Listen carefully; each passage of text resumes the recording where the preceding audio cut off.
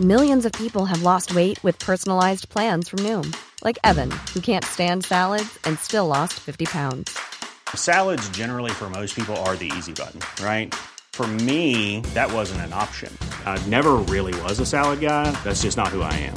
But Noom worked for me. Get your personalized plan today at Noom.com. Real Noom user compensated to provide their story. In 4 weeks, the typical Noom user can expect to lose 1 to 2 pounds per week. Individual results may vary.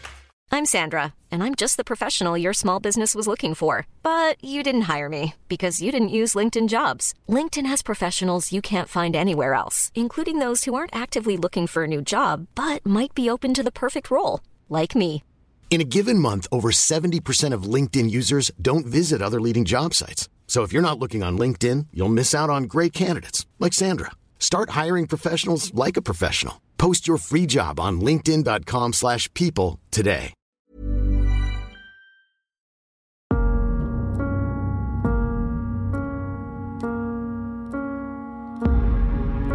Crime and Investigations, I Am a Killer is a brand new 10-part true crime documentary series produced in partnership with Netflix by an excellent production team including me, Danny Tipping. And me, Tom Adams. Each episode tells the story of a prisoner convicted of capital murder and sentenced to death.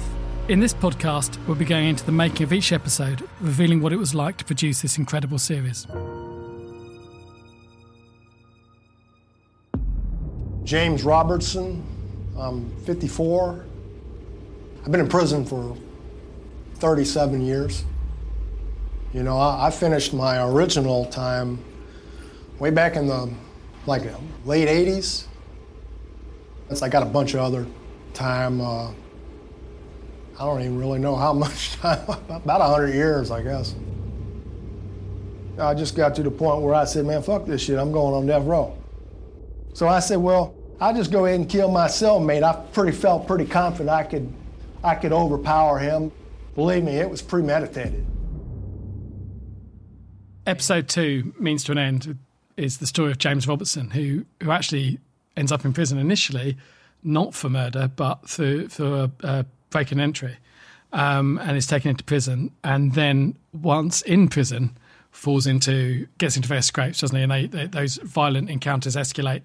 And his initial sentence, he's a teenager at the time, in his late teens, so his sentence escalates to the point where he ultimately ends up on death row.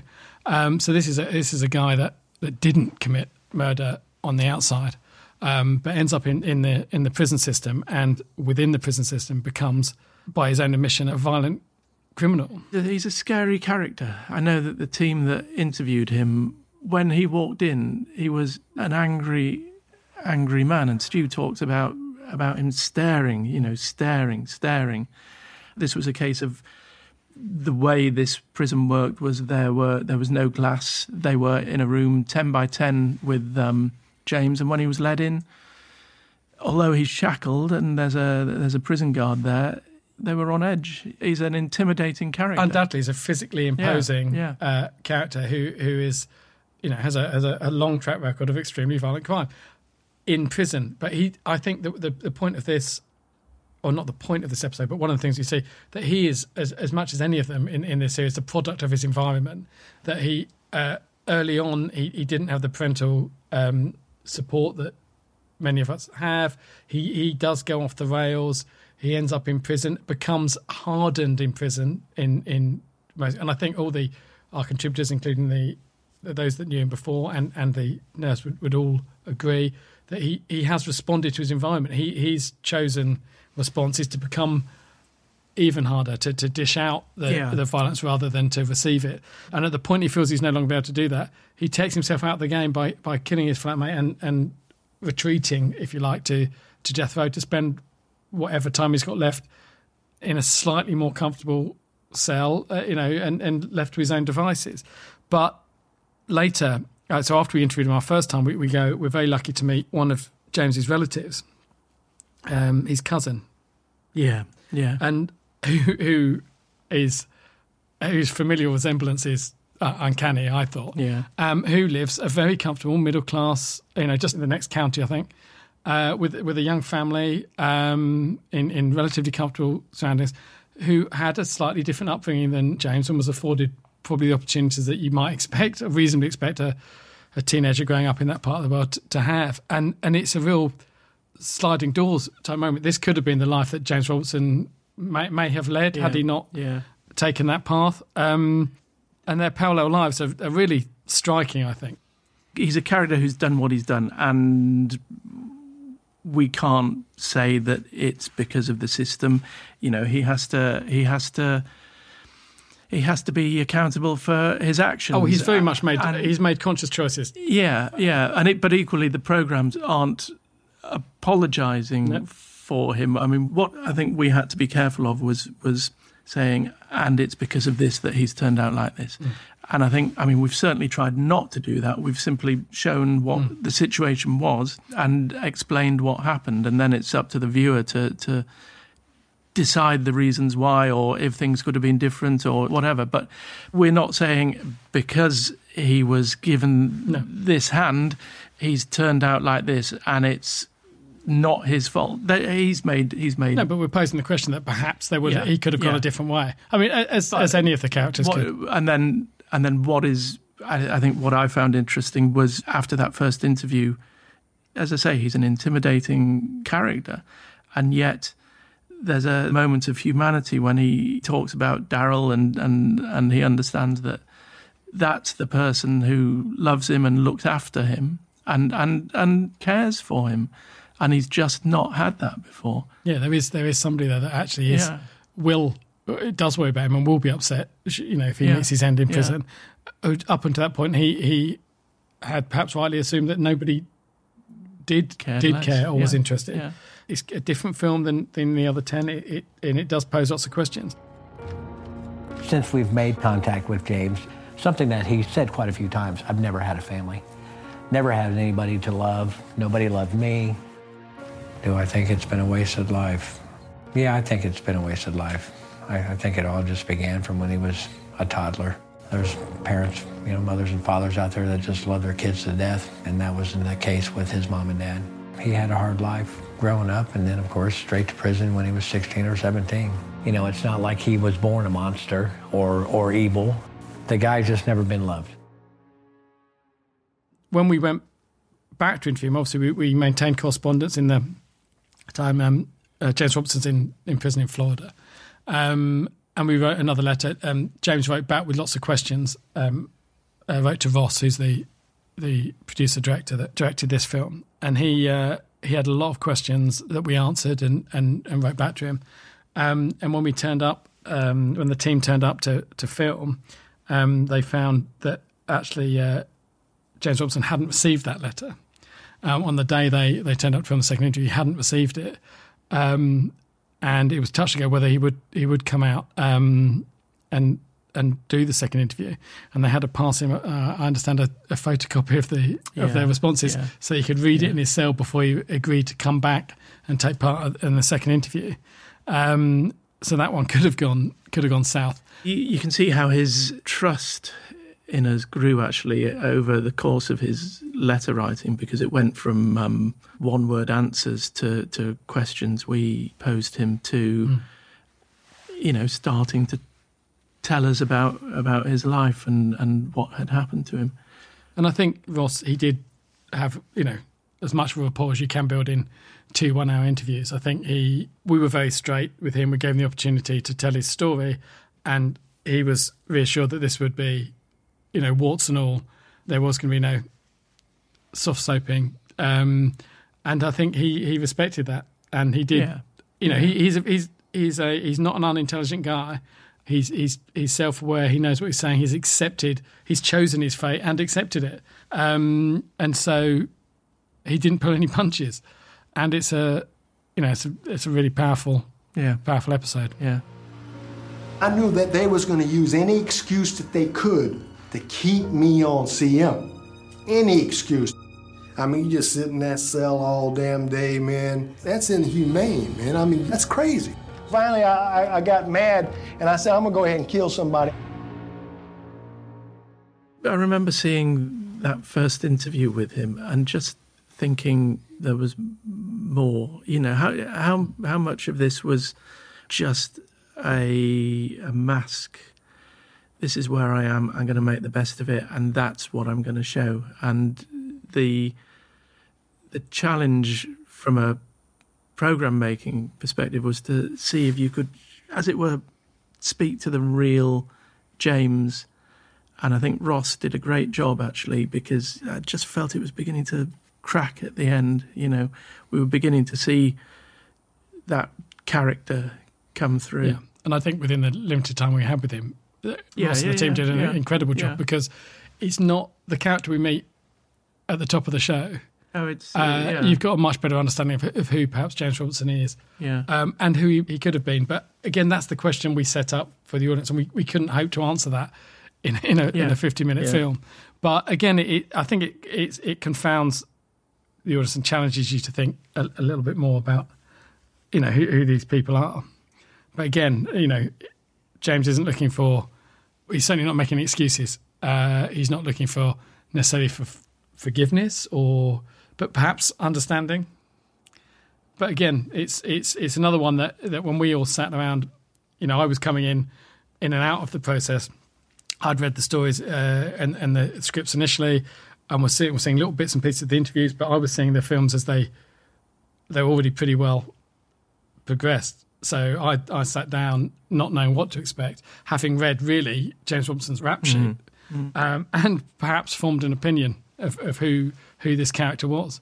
And then at the end of the viewing, having to probably rethink or reevaluate. Yeah. And that happened in nearly every episode. I think the one-page kind of rap sheet of any one of these guys doesn't even go anywhere near to giving the full story. Yeah.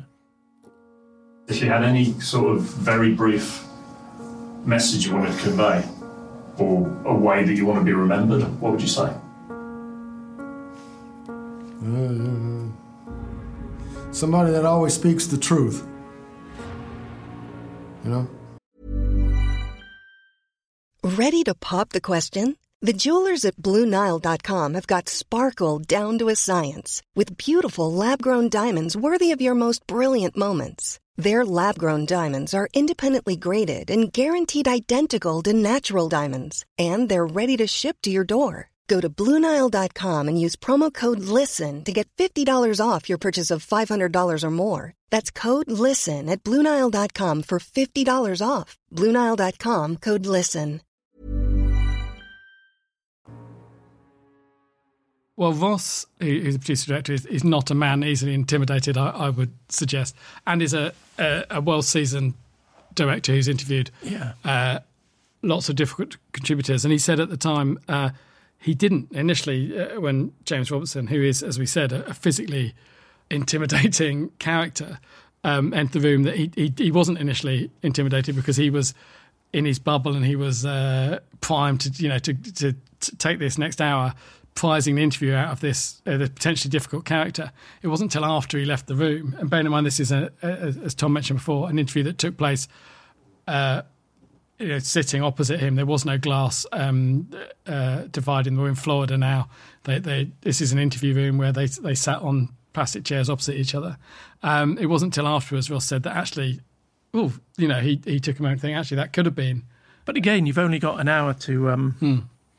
You've only got an hour to engage with this person, and the niceties that you're touching on really difficult subjects. Yeah. It's hard to for anybody to go in and start asking people these kinds of questions. Well, if you sat down opposite anybody and sat down, tell me the worst thing you've ever done, go. Yeah. And you're against the clock. You've got an hour, so there's so little time to generate any kind of rapport, but equally you can't just dive in. So it's a balancing act between getting some kind of relationship and knowing that the clock's ticking and you've got to get what you can get. Yeah, and with a certain amount of journalistic integrity, knowing that of course it would be easier to phrase the questions in the nicest way possible and to tread carefully around the sensitive issues and ask the sort of questions that you think might upset the contributor, but that wouldn't get us to where we needed to be. And I think the producers and directors of these shows have been extremely brave, actually, in what and how they approached them. They didn't pull any punches, and I think they that was rewarded because I think the contributors, the inmates, appreciated that. We didn't tread round the sensitive issues. We asked the questions we wanted to ask, and they answered them. James Robertson got wound up, not necessarily actually from our questions, from probing, but he's the type of person, I got the sense, who would get onto a theme and would wind himself up almost. As he elaborated, he would get more irritated by the themes he was talking about and get angrier and angrier. And I think what you're seeing is that anger, yes, frustration, probably. And he, and I think it's probably one of the first times he's confronted. He's been in prison predominantly on his own, or certainly, in his most recent stretch, he's been on death row, and hasn't probably had many opportunities to discuss, what he did and why he did it.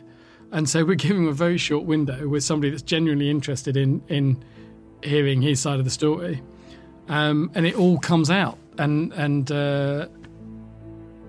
actually, I think he does a pretty good job of restraining himself in delivering those. Yeah. But again, it's an incredible watch, and one that leaves you probably. He's just blatant about it, isn't he? Oh yeah, more than any of the other characters in the series. He challenges you. Yeah. He knows what he's done, and he knows why we're there. Yeah. And it's a very powerful interview because of that. But and it leaves you asking as many questions as it answers, without a doubt. We'd love to hear what you think of the series. Comment on Facebook or Twitter with #IamAKiller. And don't forget to rate us and subscribe to this podcast series. The I Am a Killer podcast is hosted by Tom Adams and Danny Tipping and is produced by Sam Pearson, Steph Nardilli and Matt Talent, with editing by Susanna Lawrence. Hi, I'm Daniel, founder of Pretty Litter. Cats and cat owners deserve better than any old-fashioned litter. That's why I teamed up with scientists and veterinarians to create Pretty Litter. Its innovative crystal formula has superior odor control and weighs up to 80% less than clay litter. Pretty Litter even monitors health by changing colors to help detect early signs of potential illness. It's the world's smartest kitty litter. Go to prettylitter.com and use code ACAST for 20% off your first order and a free cat toy. Terms and conditions apply. See site for details. Even when we're on a budget, we still deserve nice things. Quince is a place to scoop up stunning high-end goods for 50 to 80% less than similar brands. They have buttery soft cashmere sweaters starting at $50, luxurious Italian leather bags, and so much more. Plus, Quince only works with factories that use safe, ethical, and responsible manufacturing. Get the high-end goods you'll love without the high price tag with Quince. Go to quince.com/style for free shipping and 365-day returns. Even when we're on a budget, we still deserve nice things. Quince is a place to scoop up stunning high-end goods for 50 to 80% less than similar brands. They have buttery soft cashmere sweaters starting at $50, luxurious Italian leather bags, and so much more. Plus, Quince only works with factories that use safe, ethical, and responsible manufacturing. Get the high-end goods you'll love without the high price tag with Quince. Go to quince.com/style for free shipping and 365-day returns.